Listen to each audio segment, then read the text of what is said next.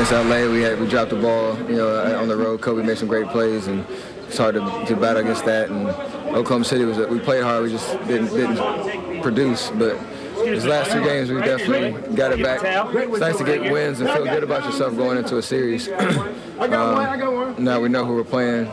Go back and review the tapes and see what we can change. And they're a tough team at home, so we got to figure out how to get a win. When do you think playoff mode will kick in? Right now. I mean, this is a lot of guys' first experience, but we got to be wrapped up in every nuance of their system and yours, and you got to be prepared. And I think it starts now. We have a flight home tonight and head to Denver tomorrow to get used to altitude and get ready to play. So if we're not locked in now, we're not gonna be prepared.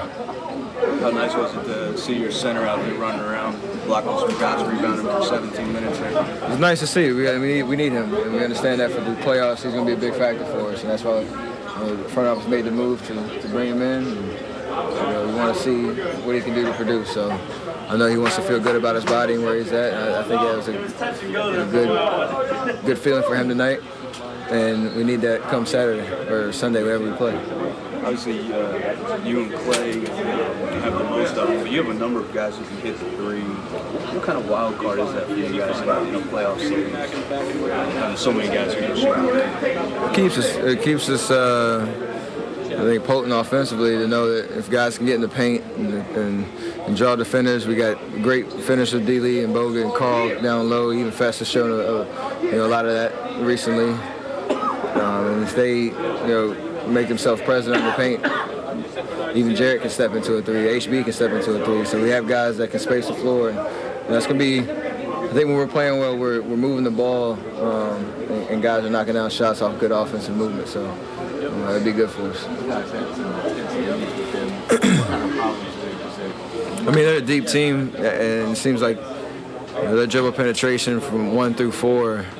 Especially when they put a smaller lineup out there, it's tough to defend. So, and the fact that they can beat you, it can beat you a lot of different ways. They can speed it up. Sometimes they can slow it down and still run their offense in the half court and dominate the paint. Andre Iguodala has become a great playmaker as of late, and so they have a lot of different ways to play well, and you got to be ready for all of them. Yeah, last time you were here, Todd also was talking about playing against you, how you guys, have some great battles.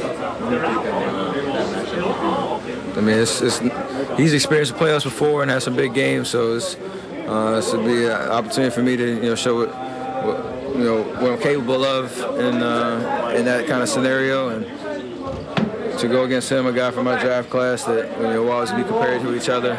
It'll be fun. We just got to be aggressive, attack him like he's going to attack us, and we got to get the best of him.